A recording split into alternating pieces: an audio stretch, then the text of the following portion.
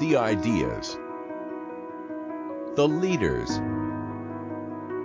the lives that are shaping Denmark and the world.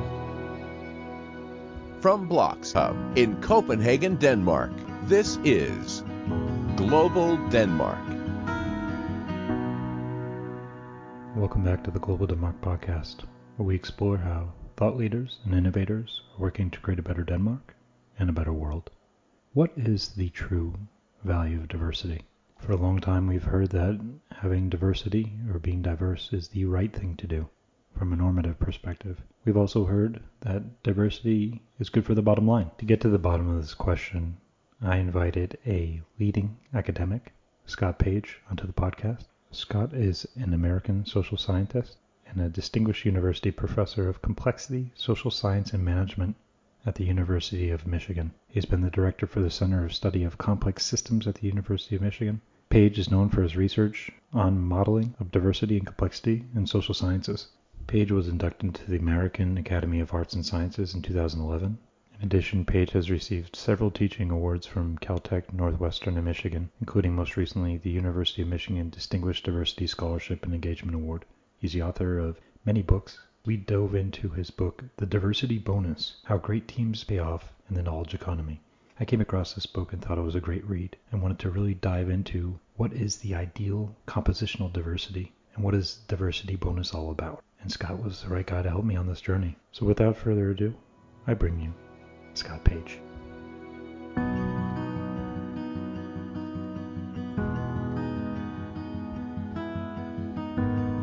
All right, we are back.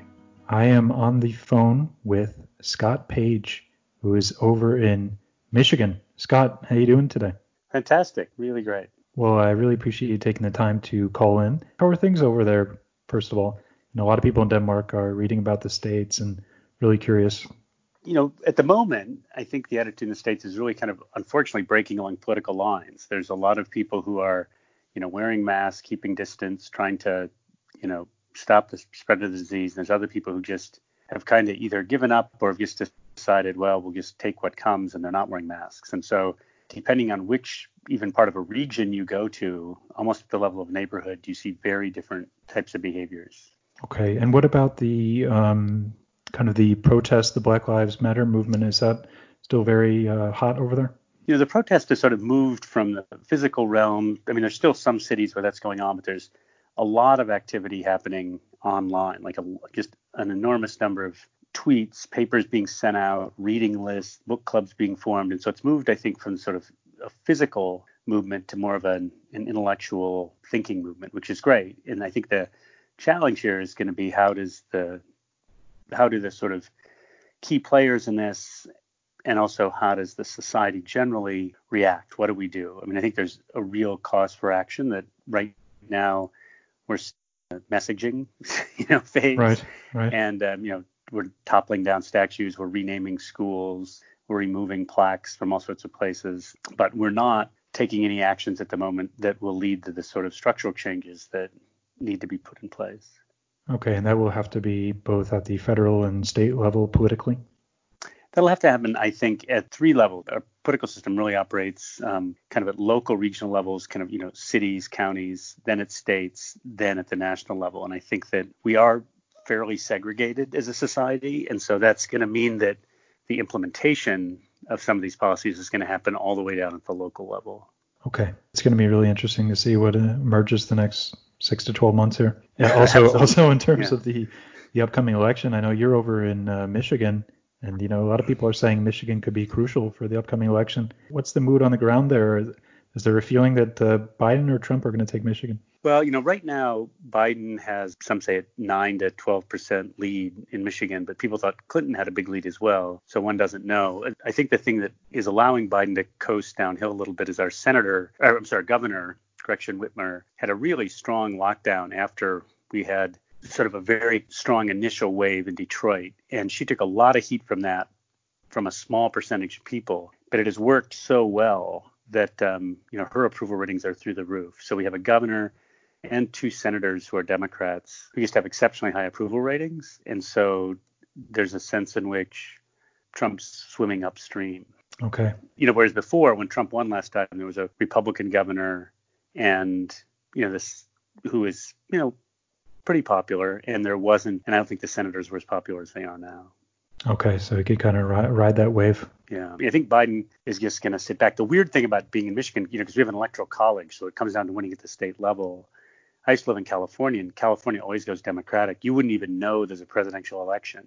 Whereas if you're in Michigan, yeah. You think there's one even 3 years away from the election. You think there's an election. Yes.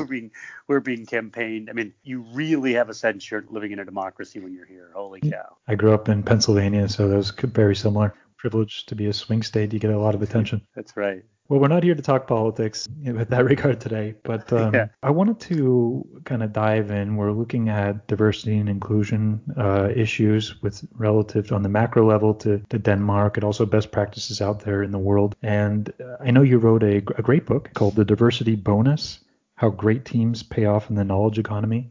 And I thought that's extremely relevant right now as well. And I wanted to get you on to talk about it and kind of have you map out what are diversity bonuses and what are we talking about here?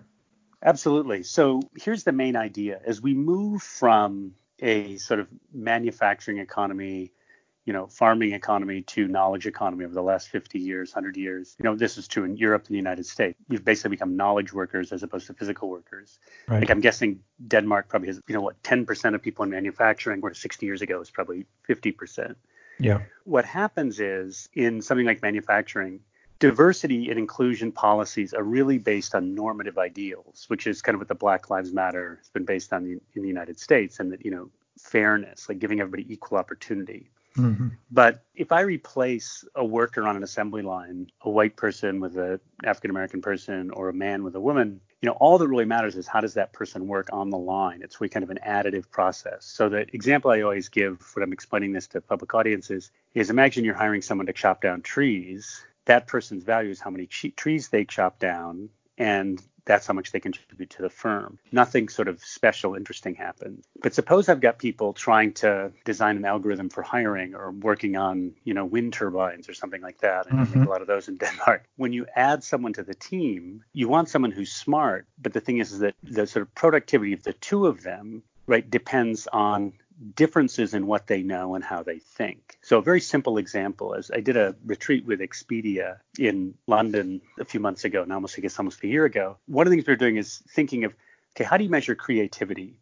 And there's this thing called the alternative uses test, where you sort of give someone an idea like a thing like a brick, and you say, how many uses can you think of for a brick in 5 minutes? Your creativity is the number of things you can think of. So with Expedia, the question we had is, suppose you're stuck with 10,000 plastic straws or 10,000 boxes of plastic straws, right? Because now plastic straws are the devil's handmaiden. Right. Right. And that inventory is going to sit there. Yeah, that's it. And so you got to think of something to do with these things. And, somebody had like 5 minutes. And the most any one person thought of was 31. Somebody else thought of 20, all the way down to one person only thought of 5. So your ability in this case, is measured by psychologists, is how many things you thought of, or alternatively, how many categories of things you thought of. Okay. Right? So it could be you thought of like things for kids or, protecting surfaces or something like that. Well, then what we did is we added up one group of 15 people. Together they had 113. And here's where you see like why both sort of ability and diversity matters. Your ability is how many ideas you have. Yes. But, you grew up in Pennsylvania, I grew up in Michigan. If you have 20 ideas and I have 20 ideas, together we have 20 ideas, right? There's no diversity bonus. When you go to Denmark and suddenly you ask people in Denmark if they have ideas, somebody from Denmark may have only 14 ideas, and you'd be like, look, Americans are smarter than the Danes or something like that. Or if they have 24 ideas, they would say, we're smarter than the Americans. What you care about, though, is how many ideas you have in combination. So when you add your 20 and the 24 from the person in Denmark, how many more do you get than the max? Do you get 27? Do you get 31? And we can talk through some other examples in a second. But when you think about creativity, the value of a team depends on, kind of the average ability, the maximum ability of someone on that team. But then also there's a bonus that comes from people thinking about different things. Okay. Yes. Here's another context. Let's take prediction. And let me step back just for 1 second. So one of the things that's so central to what I'm trying to figure out in my research is that problems are harder than our capacity, the tasks before us, right? managing these really complex, really complex organizations, creating fair and just societies, managing at a country level and globally the planet, creating a sustainable economy. Mm-hmm. These are huge problems that far outstrip, right now the search for a vaccine for COVID far outstrip the abilities of any one person. Right. So this is going to have to be done by teams and groups. So the challenge then is, how do you produce collective intelligence, right? How do you create teams and groups that are more effective than individuals? How does that work? You could say, well, it depends on ability and it depends on thinking different or something. That doesn't get you anywhere because you don't understand the mechanism. Right. So what you have to do is you've got to say, okay, let's think of what the nature of the task is. So when you think about the nature of the task, okay, so we see in creativity, you can sort of think of it as like each person is a set, and our collective value is the union of those sets. And so the more different the sets of things we think of, the better we do. And so you can see, well, there's so if I have two sets and I have them overlapping, as I make them overlap less, as I make them more diverse, I get this kind of bonus. I get more answers. So let's think of this in the context of a COVID vaccine. You want creativity because you want a whole bunch of things that you could possibly try. You just want a lot of ideas on the table. Yes. Once those ideas are on the table, you've got to predict which are the ones that we should sort of, put our resources behind. So now let's think about the act of predicting. And this is what's kind of wild. Let's suppose I'm making just a binary prediction. Like, is this something we should try or something we shouldn't try? If you have the same model as me, if we have 11 people all trained in the same way, who all think about things in the same way, all of the same life experiences, all worked for the same firm the whole time, we're likely to think really similarly. So we're going to get a vote that's like, if there's 7 of us on the committee, 7-0 in favor of this one, 0-7 in favor of the other, right? So instead, what you want is people who think about the world that have very different models. So my most recent book is called The Model Thinker, which talks about how you go from sort of like these deep models to, making predictions and trying to solve things. And so what happens is, if you have a very different model than I have, you and I are likely to sort of predict in different ways. Well, now there's a famous term called the Condorcet jury theorems. If it were the case that our predictions were independent, you're right 60% of the time and I'm right 60% of the time and somebody else is right 60% of the time, but there's no correlation between your prediction and my prediction, right? Then the crowd's going to be a lot smarter, right? Because, it'd be unlikely that all three of us would be, that most of the time, at least 2 of the 3 of us will be right, or all three of us will be right. But now let's move it to numerical predictions, because here's where you see the bonus sort of more clearly. Okay. We're thinking of a new product. We're trying to think about, okay, let's think about the market, potential market size here. What size plant we want to build. So we want a decent prediction on the size of the market. So there's a simple theorem you can write down that's in the book called the diversity prediction theorem that says the following. Take the average of our predictions. So suppose you say 70,000 units, I say 90,000 units, and somebody else, the third person on our team, says 110,000 units, or says 100,000 units. So we average those and we get like 87,000. So we can call that the crowd's prediction. What's interesting is, here's the theorem that you can show. The error of the crowd's prediction. So take the crowd's prediction, which is 87,000, minus whatever the true value ends up being. So after the fact, we'll know the answer. If you try and set those equal, it's not true. You'll find out the crowd's error is always smaller than the average error, and the amount by which it is smaller is the diversity of our predictions. It's like, so how far our predictions differ from the mean. Now here's the logic. Let's just suppose there's 2 of it. We're predicting how many eggs are in a dozen. So the answer is obviously 12, right? But suppose you're off by 6 and I'm off by 6. If we both say 18, then the crowd says 18, and the crowd is just as accurate as the 2 of us, right? But if you say 18 and I say 6, then when you average us, you get 12, and the crowd gets it exactly right. So the crowd is off by 0, but we're both off by 6. Okay. Yeah. And the diversity is 6. Well, here's what's then super, super fascinating. What's really going on is just that if we have different models of the world, if we think about the situation differently, sometimes one of us is going to be above and the other is going to be below the true value. And so when that happens, we end up being more accurate. If we're both above or we're both below, then the crowd's kind of equally good as we would be on average. Suppose you have like 7 people picking. It's almost inconceivable that all 7 would go in the same direction, above or below. And even if they did, the crowd's still going to be as accurate as the average person. Right. But as long as some people are below and some people are above, the crowd's going to be a lot more accurate. So Jim Surowiecki wrote this book called The Wisdom of Crowds, and he has a whole bunch of examples of like where crowds got things right. Now, to make a book called The Wisdom of Crowds, this is what we call selection bias. It has to be the case that the crowd was right. right? So that means the crowd error is going to be really small. So for the crowd to be right, the crowd error has got to be small. To make the book, it's got to be kind of an amazing case. So that means the average error has got to be pretty big. His conclusion in the book is when you see wise crowd, they're diverse. But what's so amazing about this book, his book came out over a decade ago, the same time as I wrote an earlier book called The Difference, which is kind of a mathematical version of the diversity bonus. And Jim and I would go give talks at the same places. And he would tell these amazing stories, like people guessing the weight of a steer or, stock market predictions, things like this. And then he'd say, when you look, these crowds, the people in these teams, these crowds are always diverse in terms of like training, background, experience, that sort of thing. And then I'd get up and I'd say, look, here's a mathematical equation. We know the predictions have to be diverse. And that's the diversity bonus. The amount by which the crowd is more accurate than the average person is the diversity. And where that diversity comes from is thinking about the world in different ways. And where thinking about the world in different ways comes from is identity, experiences, those sorts of stuff.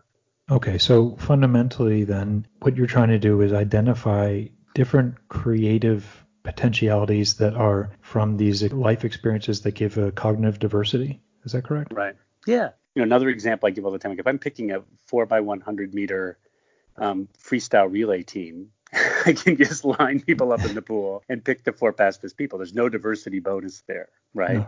No. It doesn't happen. But if I'm picking, 4 people to help design products or launch a marketing campaign or something like that, then I have to think about people not as sort of like, I always say toolbox is not measuring sticks. There's a tendency to like sort of evaluate people by a bunch of criteria and then kind of add them up and give each person a score and say, she's an 87, he's an 83. Yeah. But instead, you want to think about what are all the tools in this person's toolbox and what are all the ways they have of seeing a problem. Let me give another sort of 2 examples that seem completely unrelated that fit this really nicely. So I did a bunch of work with ABI, which is a giant brewer, right? I think they're the world's largest brewer. And then a bunch of stuff with the U.S. intelligence community. And in that case, I think that actually my non-disclosure agreement with ABI is stricter than the one with, but I can tell a similar story in each, in that beer, as people in Denmark know as well as anyone, has different meanings in different cultures. How it's drunk, the situations where people drink it, where they drink it, all sorts of stuff, right? So if you're going to run ABI and you're going to think about how do we market beer in all these different places of the world, everything even at the level of packaging to production, everything about it, you have to understand 150 local, national cultures and maybe 1,000 local cultures. Yes. If you really want to be effective at marketing beer. So I was sitting in the office of, been doing stuff at ABI. I'm sitting at the office of someone in the U.S. intelligence community who's got one of those desks with like the map of the world on it. Right. And then the glass plate over it. I'm thinking like, thank goodness there's not tanks on there. 50 years ago, there'd have been tanks on that movie. Exactly. And, and I said, so the U.S. is incredibly diverse. I said, so if I put my finger on one of these countries, do you have someone in-house who grew up in that country? And he said, yeah, pretty much. Right. And I'm like, how big of an advantage is that? And he just got a huge smile on his face. And he said, look, if you say, okay, we've got this situation in Turkey in this, remote region, you're going to have people who said, oh, I've had Turkish coffee. If you're looking at like, some other country's intelligence community, or, I once, spent 2 hours at the Istanbul airport with a flight delay. But, we have 5-10 people who grew up in Turkey in our intelligence community. And that just gives us a richness, probably more than that, right? But that gives us just a richness of interpretation and understanding when something like this comes up. Where do you see major differentiation in terms of cognitive diversity? I mean, is it more important your gender, the country you're brought up in, the industry you're in? Do you see any patterns there? Just some quick backstory. I was a mathematician who got interested in game theory and then sort of like mechanism design, like how do you construct market-based institutions and organizational structures. And so I was just fascinated by this question of like, how do firms work? How does the economy work? So, and I was writing them these mathematical models showing that, wow, the models we have of the economy that we're teaching our undergraduates are like about making aircraft with diminishing marginal returns and production, right? Your listeners are probably like getting hives on their arms, remembering, drawing total cost curves in, college. And I'm sitting there thinking like, this doesn't make any sense. Most people in Denmark at the moment are not like, producing stuff. They're sitting around, they're producing knowledge, they're thinking. And so I started thinking about, okay, what does a theory of like thinking teams look like? And then immediately you start getting all these results about diversity. Then I kind of got dragged into literally kind of going out on the road and talking to places like Google and Yahoo and the CIA about what I was finding. And at the time, because I'm not, I was not an ethnographer, not a sociologist, it was purely chalk on chalkboard, ink on paper was how I thought about this. But now I spent 20 years out there, and I can tell you, like, this is where great leaders, really strategic thinkers, get a massive competitive advantage, because where it matters and which one matters is entirely problem dependent, and you've got to think about it in deep ways. So let me give an example. IPG, big advertising firm, right? If you're going to throw an ad out in a national ad campaign, basic identity diversity matters a ton. In fact, a number of firms, before they send an ad out, will show it to everyone in the office. Break down identity diversity real quick for our audience, please. So identity, what we mean by identity diversity would be like age, gender, race, religion, sexual orientation, cultural ethnicity, physical disabilities, those sorts of things. Okay, right? So what people generally think about when they talk diversity. I think of that. Yeah, you can think of it as the sort of the part of the iceberg that's above the water, right? Is one metaphor people use, right? And I think most people I think the part of the iceberg below the water is a lot richer and more meaningful than the part above, but they're related, right? Because one of the things that I also found fascinating is, like, as I sort of began this journey into trying to figure this out more, you go to places like Yahoo, Google, Netflix, and they can tell you, Amazon, right, that who you are from an identity characteristic determines the websites you visit. I mean, not determines, but correlates with the websites you visit, the books you buy, the movies you rent, right, the news you consume. Okay. And so it's not essential. It's not the fact, like, if someone grows up an African-American woman in the United States and I grew up a white, let's say Cleveland, I grew up a white guy in rural Michigan, there's nothing sort of genetic that makes us read different news or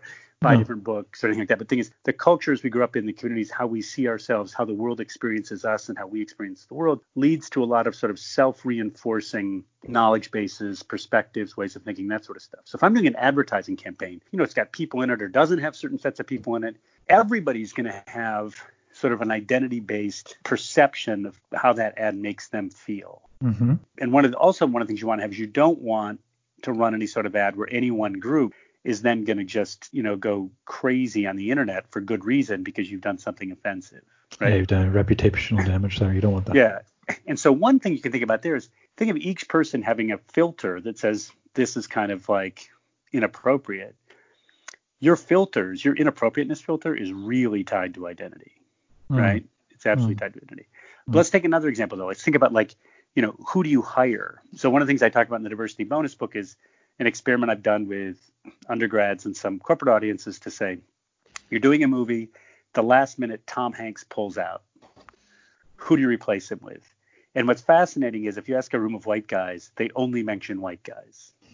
Okay. If you have women in the room, pretty quickly a woman will say Meryl Streep. And the reason they say Meryl Streep or Charlize Theron is that Meryl Streep can play anything, right? She's damn good. Yeah. Right. She's really good.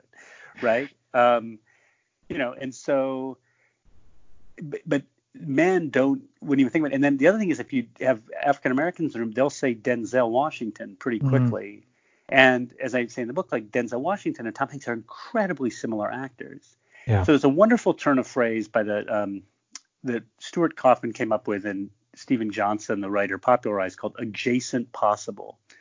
So if you think about staffing, or if you're thinking about, some new business area to move into or something like that, the adjacent possible is the set of things you think of as like the current thing, right? So who's like Tom Hanks? Yes. So one of the questions then you want to ask, we're getting back to sort of what kind of diversity matters, is in a particular context, what is the adjacent possible?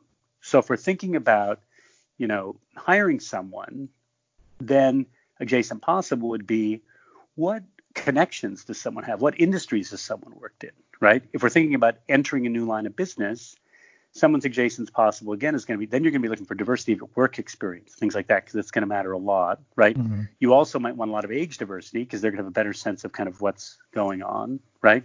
Let's suppose, though, let's go back to designing something. I'm in Detroit, so we design a lot of cars. I guess there you design a lot of windmills. But, like, when you think about, okay, cars are becoming much more of a sort of information good as opposed to a transportation good. Should Ford hire someone from Disney, BlackRock, which is manages like $6 trillion, go look at their senior leadership team and you'll see a guy named Frank Cooper. He worked for Motown. You're like, wait a minute, what is going on here? Then you start thinking 3 steps through and you realize, like, okay, in China, and this may be true in Denmark as well now, but all banking is done by phone, right? In the U.S., like, I pay with money, and my younger son will sometimes say, "What are these beads you are using to pay for things?" I saw that at our museum trip at school. Yeah. Yeah, and so instead of financial services firms, I mean, big banks are aware that, like, at some point the U.S. is going to go app-based, right, for money. And what do bankers in New York do about designing apps? Nothing.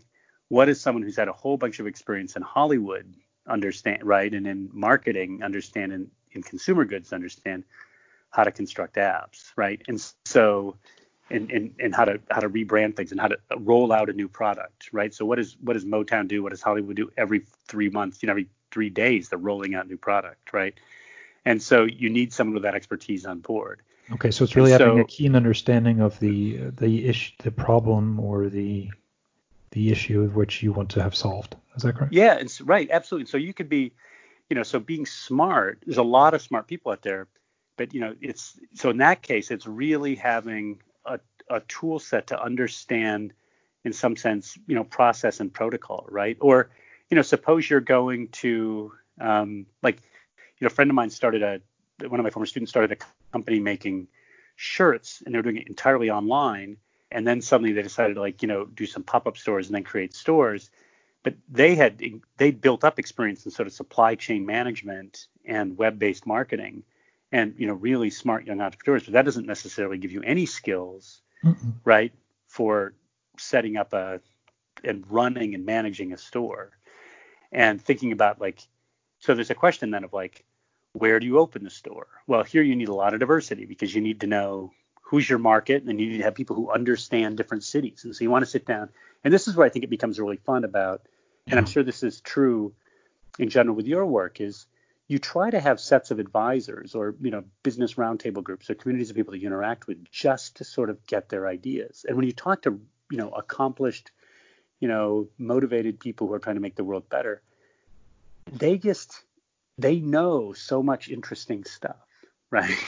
And it makes you smarter. One of the things that I find so fascinating in this space is that people who, are presidents of universities, or people like Bill Gates, or big, really high people in the government, they're briefed all the time at very high levels about the stuff that people have decided is important for them to know.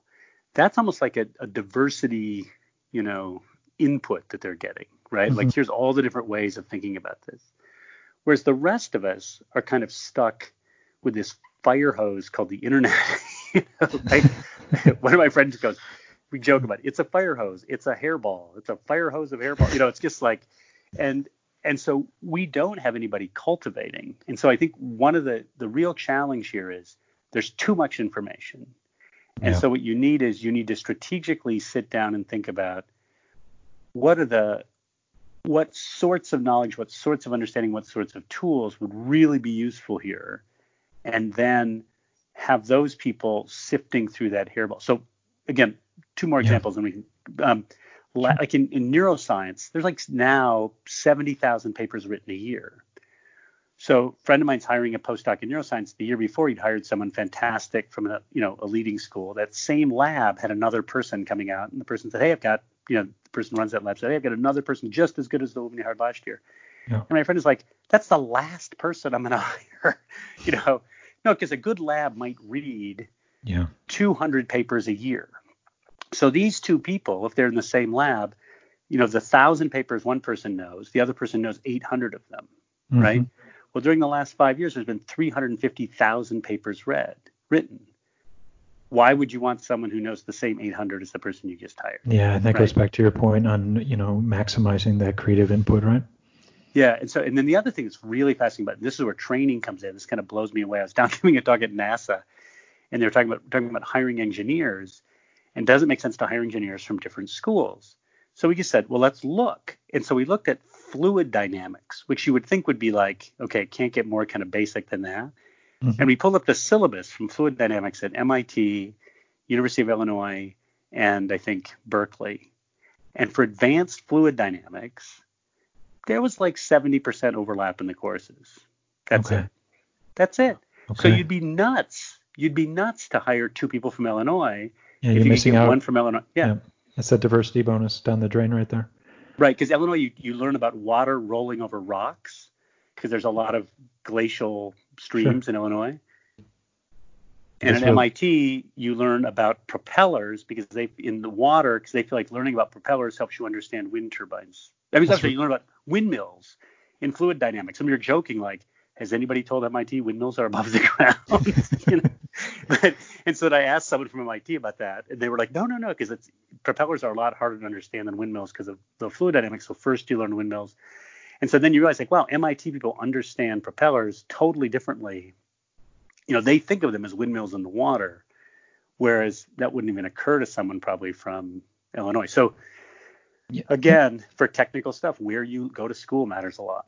Now, Scott, we can see then there's a rational case for maximizing diversity to create these bonuses, but there are these cognitive biases. For example, affinity bias, where we simply hire people that kind of remind us of ourselves in these things. How much of a mitigating factor are these biases contra the rational case that you're laying forward here?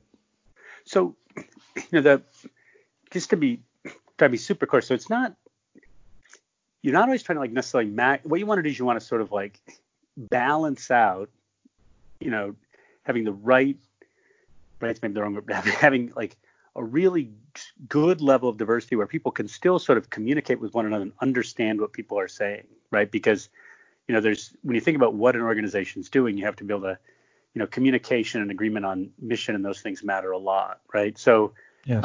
So there's always going to be a balance in terms of the amount of diversity you want. I think what becomes problematic when you think about bringing in people who are like you are 2 things. One is that you tend to think that if you've made it to the position where you're like hiring people, you've been successful. And so it's hard not to think that other people who think like you are going to be successful. Like I was talking to one person who's CEO. I said, how do you get this job? He said, I'm going to change the names of the schools here and things.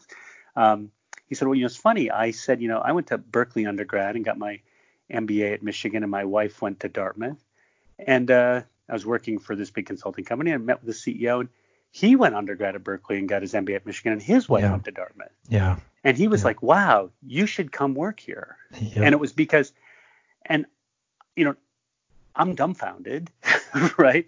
But then you realize the person who's searching for his replacement built the company and doesn't want to hand it over to someone who isn't like himself.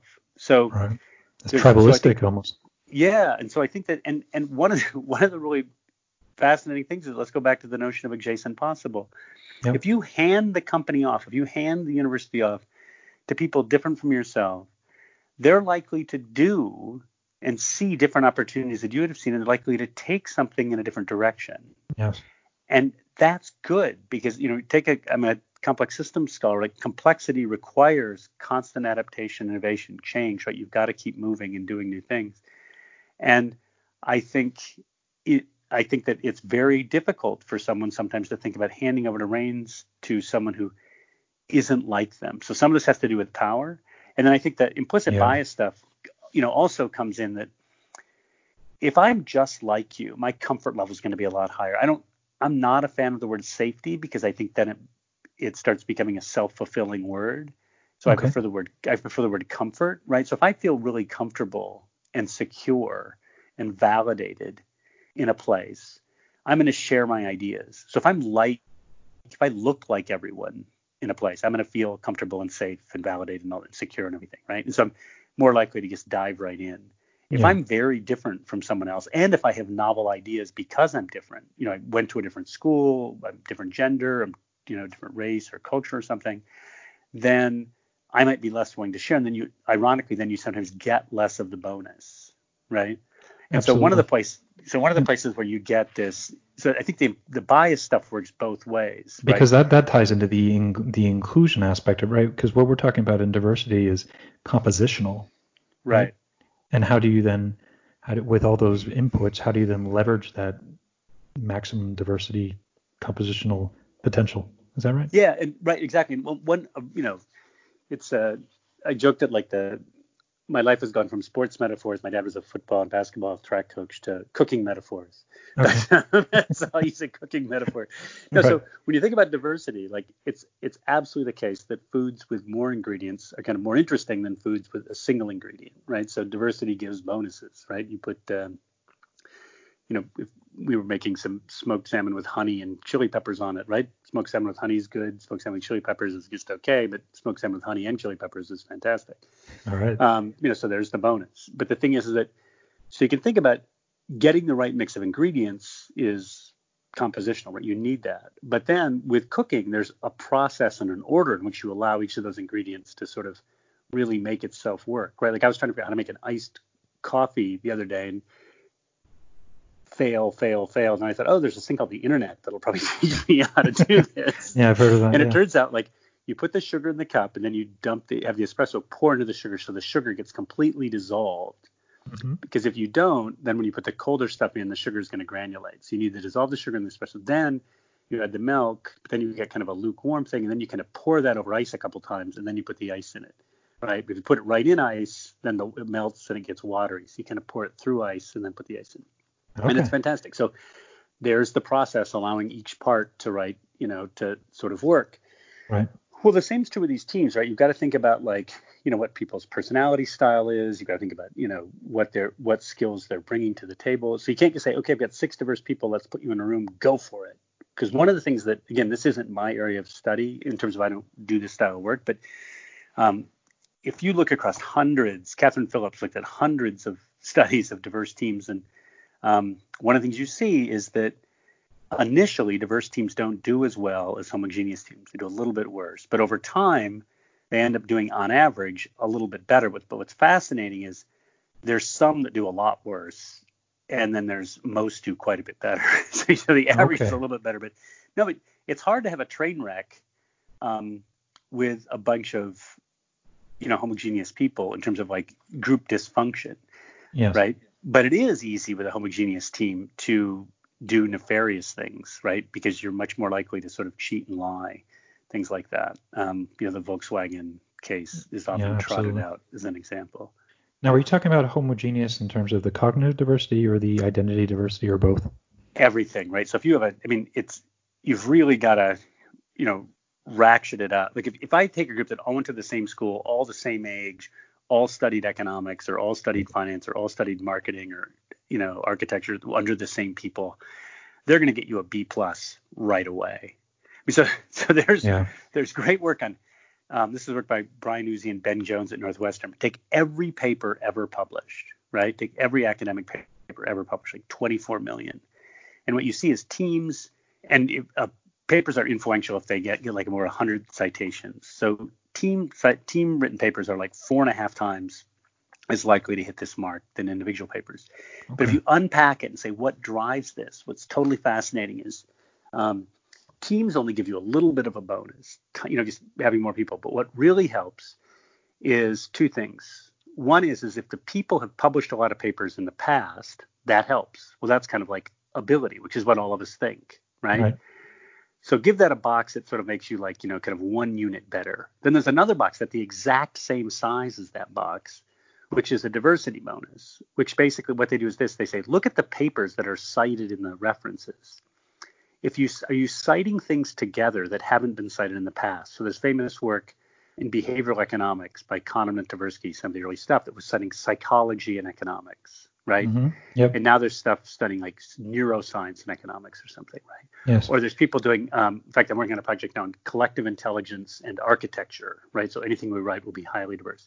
The diversity bonus is the same size as the ability bonus across all these papers. Like, so it matters that people who write stuff that gets lots of citations, but it matters just as much that the team is like citing stuff together that doesn't get cited much.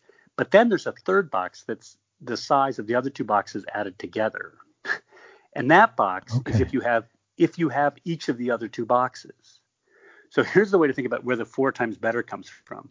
1 time better from having ability, 1 time better if you've got diversity. But if you have both ability and diversity, you get the ability bonus, the diversity bonus, and then a double bonus, which is kind of the ability and diversity bonus.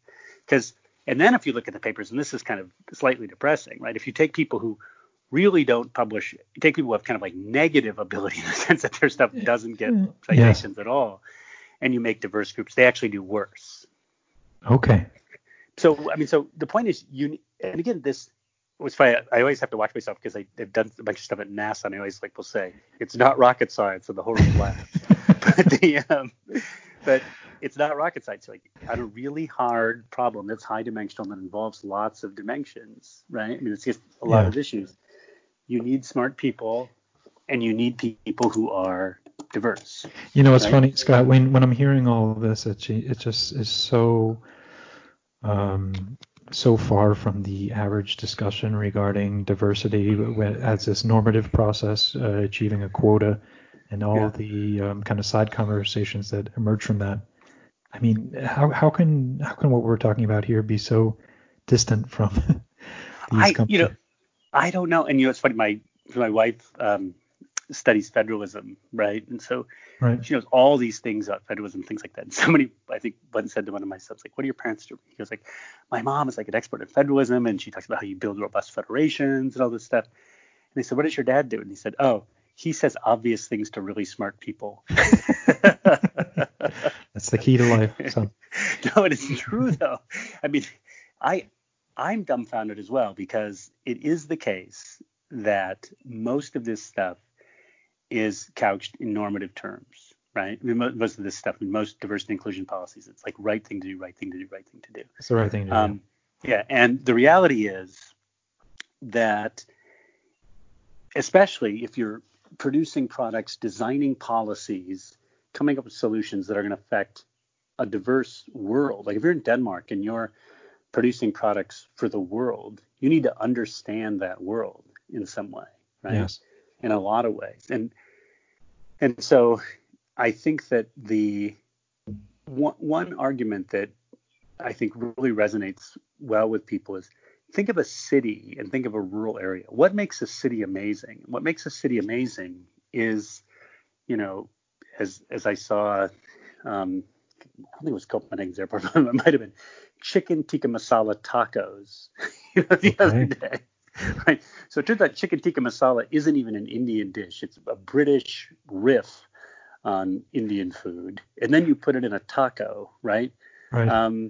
So the thing is, and in some sense, that's what makes cities so amazing, is you've had just ideas and products and artifacts and architectural designs from all over the world come into cities and get combined in interesting ways. And so there's great papers on sort of like economic growth. Marty Weinstein has this great book on sort of an endogenous theory of growth that is based on recombination. So he calls it, kind of recombinant growth. And George Akerlof, who won a Nobel Prize, said, if that were true, if like growth came from putting things together, we'd have chicken flavored ice cream, right? And Weinstein had 2 comebacks. One was that, if you read the paper carefully, for the number of combinations is astronomical. And what brilliant, so the brilliance comes down as having filters to figure out which ones are worthwhile. And the second point is that chicken flavored ice cream sells really, really well. Just go to it's for dogs. Go to any pet store and you see coolers full of chicken flavored ice cream. They can't get enough of that. Yeah, it's true. It's absolutely true. And so Akerlof was just late to the game on the chicken flavored ice cream. Right. Wake up. Yeah. So George has his Nobel Prize, but somebody else is living in a much bigger house who sold chicken flavored ice cream. Scott, I want to kind of break this down. So we've had the normative case that diversity is the right thing to do. And then have these quotas. People look at data. They see, okay, we need to get the numbers up for this identity group. What's the business case though? Is it because that innovation is being generated here? So just quickly going back, because I probably didn't do this justice. I think the reason why you had a normative case and now you have the more of the case that I'm trying to make is because of the nature of work has changed. When the civil rights movement began in the United States, it was a time when it was like the peak of manufacturing. 40% of jobs were in manufacturing. So there really wasn't the sort of diversity bonus case. So we didn't think about it that way, right? And so it was natural to think of it from purely normative terms. And the normative case is obviously there. So when you think about like, okay, do you go with quotas, or how do you think about, what policies should be put in play? Yeah. Right. This becomes complicated, and here's why. I think that we know for these diverse groups to function well, you need to have diversity in the room. People have to feel validated and secure, and they have to be really motivated, because these are hard problems. I mean, innovation, breakthroughs, new business ideas are hard. So you need real sense of mission.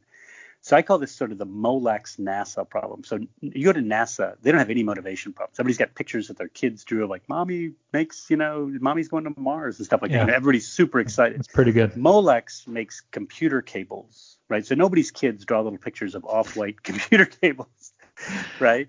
And I'm joking about this, but Molex is an incredibly well-run organization. You have to be if you're making great computer cables, and people are really motivated in terms of building human capital, and the reality is NASA and every hospital depend on really well-made, electronic cables to work, right? Yeah. Yes. So what they do is, in some sense, the Lord's work.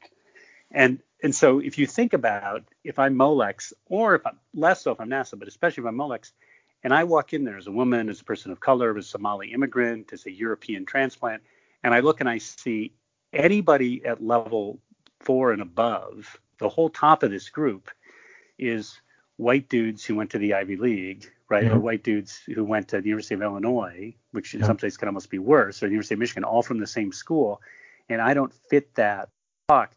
I'm going to start looking for my exit strategy. Because I'm just going to think no one like me makes it here. It also is going to be the case that, you almost can't help yourself. The norms, the behaviors, the things you do, what you think of as fun, right, as an organization, those are all going to be defined by that central leadership group. Yeah, the power. And those may not be inclusive. Yeah, so I was at an organization, again, won't name it, where it was a diversity in a major city, and it was kind of like the diversity leadership, in the business community. Talking to this man who'd started this company that had grown, fairly large. 75% of his employees were women of color. And I said, How are you doing? And he said, fantastic. And one of the things, he goes, we finally reached a threshold that I dreamed of when I started this company. And I said, what's that? He goes, we got a skybox for the hockey team, for the professional hockey team. Yeah. And I'm like, so the next day I sent him the demographics, like very few women of color watch hockey. Right. No, it's like, right. So I'm in a dream of being in the C-suite so I can go watch professional hockey games in a skybox. It's not a common dream. Yeah. No, it's not my dream, right? And so I think the thing is that, and this was someone who is, to use the American term of the moment, very woke, but at the same time, because his board approved that, and I didn't see a picture of his board, but I didn't have to. Right. If his board had one one woman of color on the board who felt secure to say things, would have been like, just rolled her eyes and said, hockey, and would have killed it. And you can see the case right there, right? Then it's in power positions, right? Top leadership boards. Yeah. You need this cognitive diversity, or this being mindful of the diversity bonuses and where they stem from, right? Right. The other thing, and this is the case of, Norway, right, and Sweden have moved towards certain percentages of women on boards and in political offices. Yes. And the legislatures have become far more effective. And at first, you can read that and say, wow, diversity bonuses. And there's a lot of evidence for that. But the other thing that there's evidence for is that, they have these, you have these ranked lists. The guys they kicked off that list were the lowest performers. So if you go back to, my belief is three things matter, right? Ability, diversity, and bringing it. I mean, you just got to bring it. You got to care. You want to make the world better. You want to make your company better. Yeah, You the got to bring passion. it. You got to bring that passion.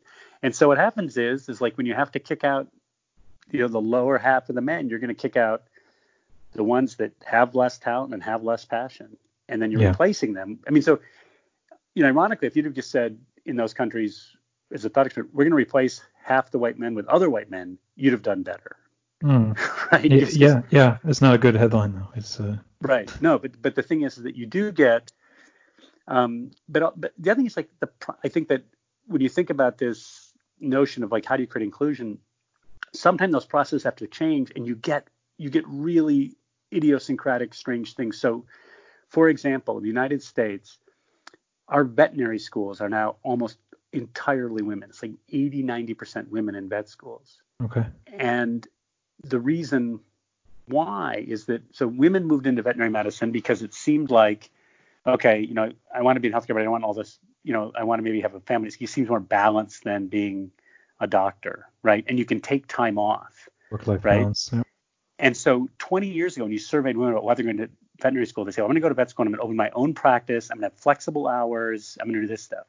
Yeah. If you interview them now, they don't say, I'm going to have my own office, because all the offices are now, they realize, don't have your own officers, women-owned sort of, vet hospital, they call it like animal hospitals, where they have flexible hours, you can take time off. So all the things they wanted are now in place because now women are running, the veterinary profession.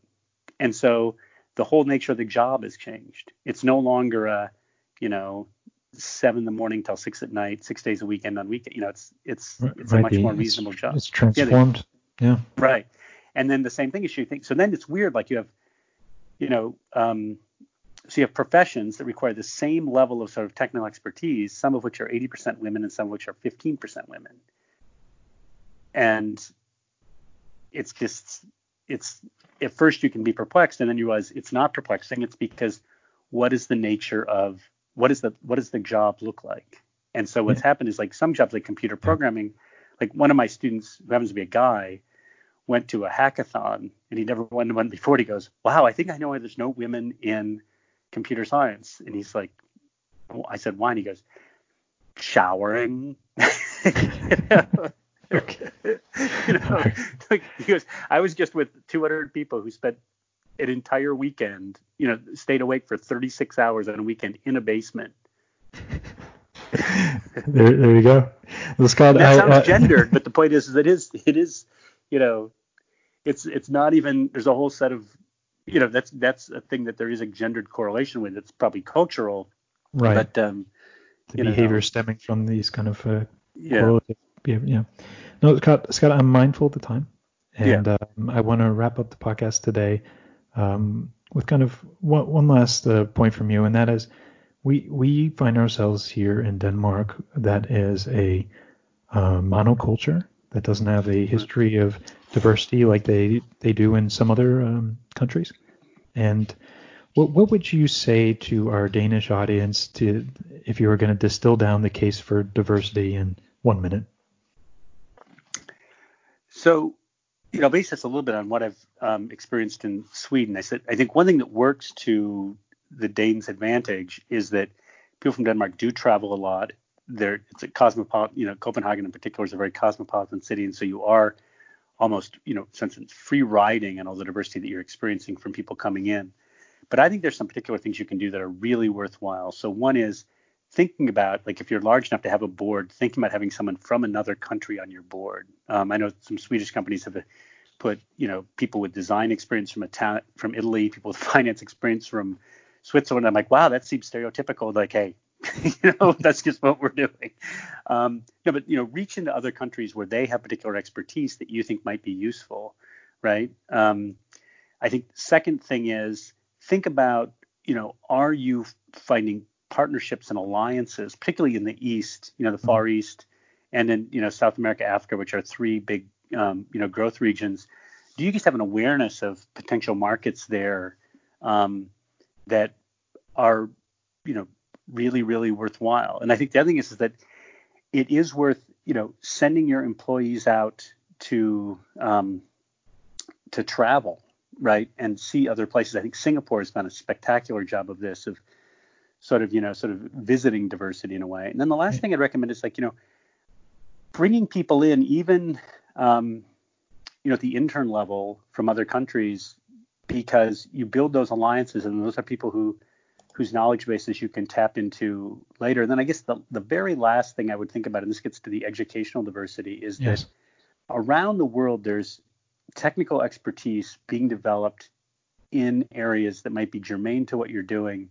And if it just happens to not be being taught in Denmark, and you take the lead on that, you're going to win big. Let me give it just a super specific geeky example, but I hope it'll resonate.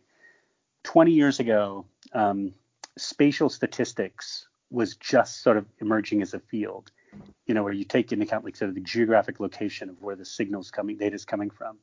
At that same time, computer power was at the point where almost every cash register receipt, right, had a geocode to it, so you knew where things were being bought.